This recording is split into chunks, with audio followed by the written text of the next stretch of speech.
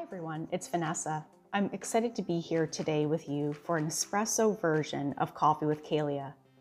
In this shorter podcast, I will be discussing a spin-off topic from our last Coffee with Kalea episode on resilience. So, I have my espresso, and if you have 10 minutes, let's get started. On our last episode of Coffee with Kalea, Megan and I shared with you 6 ways to build resilience. Yes, we can build resilience in our lives. One of the resilience builders that we shared was acceptance. Acceptance of your reality and having the confidence in your ability to continue moving forward, not worrying about the speed or the size of your steps. Acceptance as a resilience builder is so important in a life where change is the only constant. You know, when I think about life changes, I think of butterflies. I've always had a thing for butterflies, and it started when I was 5 years old, when my father bought me my first necklace. It was a beautiful, colorful, sparkly butterfly, and I wore it every day. I still love butterflies today, and each time I see one, I smile. When I see caterpillars, I smile too, because I know the changes it's about to go through to become, in my opinion, something really beautiful. If you compare a caterpillar to a butterfly, although one transforms into the other, don't they seem worlds apart? I love thinking about this when I'm going through a period of change and transition in my life, because it brings me both perspective and reassurance.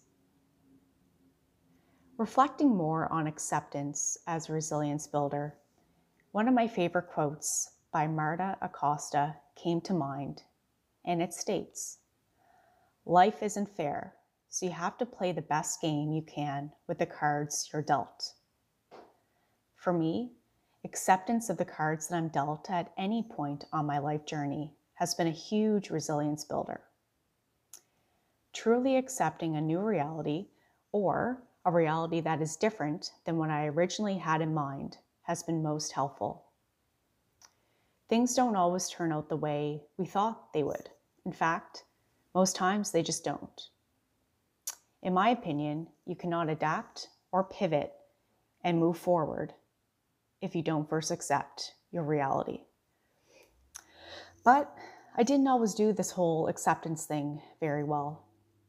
As I shared with you on our Coffee with Kalea episode this week, in 2013, my mother was diagnosed with cancer and passed away 25 days later.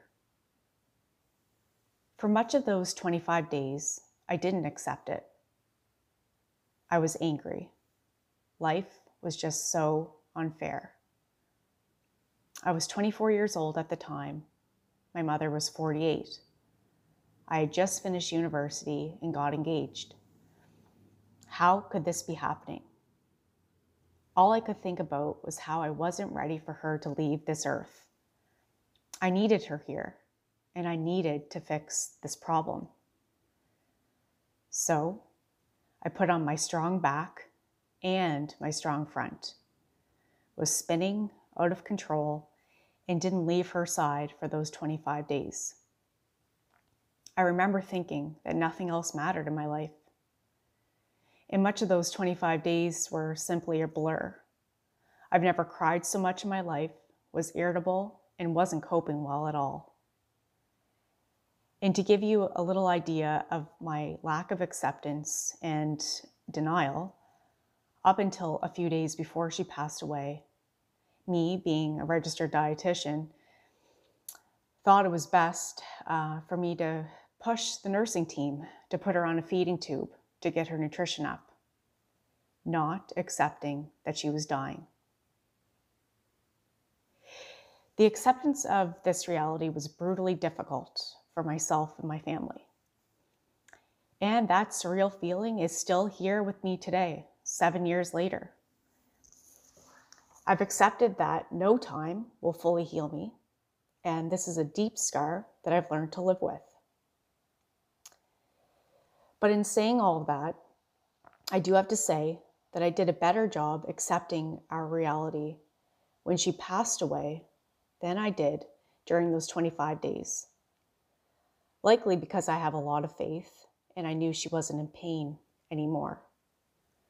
But it's also due to me carrying a softer front on the days, weeks, and months following her passing, especially when I went back to work and tried to resume a normal life. I remember sitting in my office and just breaking down, or, on my lunch break going for a walk, or I'd hear a song that reminded me of her and I'd just break down again and I couldn't even go back to work. And I will never forget the people who were there for me during those days and nights, who sat next to me just listening, sometimes not saying anything at all. And that's exactly what I needed. But if I hadn't accepted this new reality, I wouldn't have been open enough to receive this support from the people in my life. I also believe that my ability to accept this reality had a lot to do with practicing gratitude. I truly believe that gratitude turns denial into acceptance. I was incredibly blessed with a wonderful mom for 24 years. She was a stay-at-home mom, and family was truly number one for her. And I was so lucky to have had a lot of time with her as I was growing up. I remember for the first few Mother's Days, family and friends would be so careful around me to not talk about their mom. So maybe as not to upset me, or maybe it was in a way to protect me, they thought. But the quote by Brené Brown really changed my whole perspective on all of this. And I still share it with those around me today. Brené says, "When you are grateful for what you have, I know you understand the magnitude of what I have lost." So powerful. And so I encourage my friends and family to celebrate their moms and be grateful for what they have, just as I continue to do today. So I share this story with you because it was a time in my life that called for extreme resilience, and acceptance was my main resilience builder. I think a big realization during this horrible time in my life was that I began to understand that I was able to endure much more than I ever thought possible. If someone would have told me early in 2013 that I was going to have to face this in my life, I would have said, there's no way, absolutely no way, that I could have ever gotten through that. But somewhere deep inside you is this huge amount of strength that you never knew you had. And as I reflected on acceptance over the last few days, after we did our coffee with Kalea on resilience, I believe that 3 other really great attributes come along with acceptance. And these are trust, openness, and patience. So 1, trust. It's the most difficult thing for me, but you really do have to trust the timing of your life. You have to trust the timing of the good and the bad events of your life. That where you are is where you are meant to be, or where you need to be. With openness, once we are accepting of where we are willing to receive help and support from others. And these positive relationships where we can lean on others is so critical to our health and well-being, especially in these stressful and uncertain times, and in building up our resilience.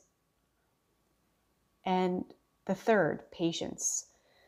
So this for me is accepting that things can happen in a different order than what you had in mind, and that life can give us a reality that we also may not have had in mind. Patience to me is also the ability to keep going when it is hard and it is slow. So to bring resilience and acceptance together, resilience is not about building up a shield. It is about accepting that change is part of living and that life never stays the same. It's about protecting ourselves from our present. Sorry, it's not about protecting ourselves from our present and trying to create a different future. It's about allowing ourselves to be open enough to accept and move through what is happening. Not easy, but so important. As you have heard with the story I shared today, there was a time in my life where I thought resilience meant being independent, being stoic, going at it alone, and being tough. In a sense, this was definitely my shield, and I was in denial of any change that was happening in my life. Denial is the opposite of acceptance. I feel like I need to write that down again and put it on a sticky note or frame it. Denial is the opposite of acceptance. We must have the courage to look at our reality straight in the eye. So to end, I'd like to share 2 key things that have been essential for me in practicing acceptance over the years. The first is being in the present. I don't do a great job of that, but it's something that I work on daily. Being in your current reality, because it's always easier to accept your immediate world. We can do it. We're able to better cope when we're accepting our today versus looking and anticipating what the future may hold, because all of that is unknown and it always will be. And 2, self-kindness. I'm really good at being kind to others, but sometimes my self-kindness can lack. So I practice this in order to get to the acceptance, because I know if I acknowledge how I feel, all of the good and the bad, or the not so sure feelings, that I'll be better, I'll be healthier, and better able to help others in my life. So it's been so important for me to pause and practice this self-awareness. So friends, this ends our time together on this espresso version of Coffee with Kalea. And Megan and I would love it if you could share our podcast, subscribe, and leave a positive comment. You can always check us out on our Facebook group, Kalea Community. We are on Instagram as well at Kalea__life. And our podcast, Coffee with Kalea, also has a YouTube channel. So check that out, Coffee with Kalea. And we post new episodes every Sunday. So thank you for listening and being here with me today. I hope I've given you some things to reflect on in your own life, and we will chat again soon. Take care.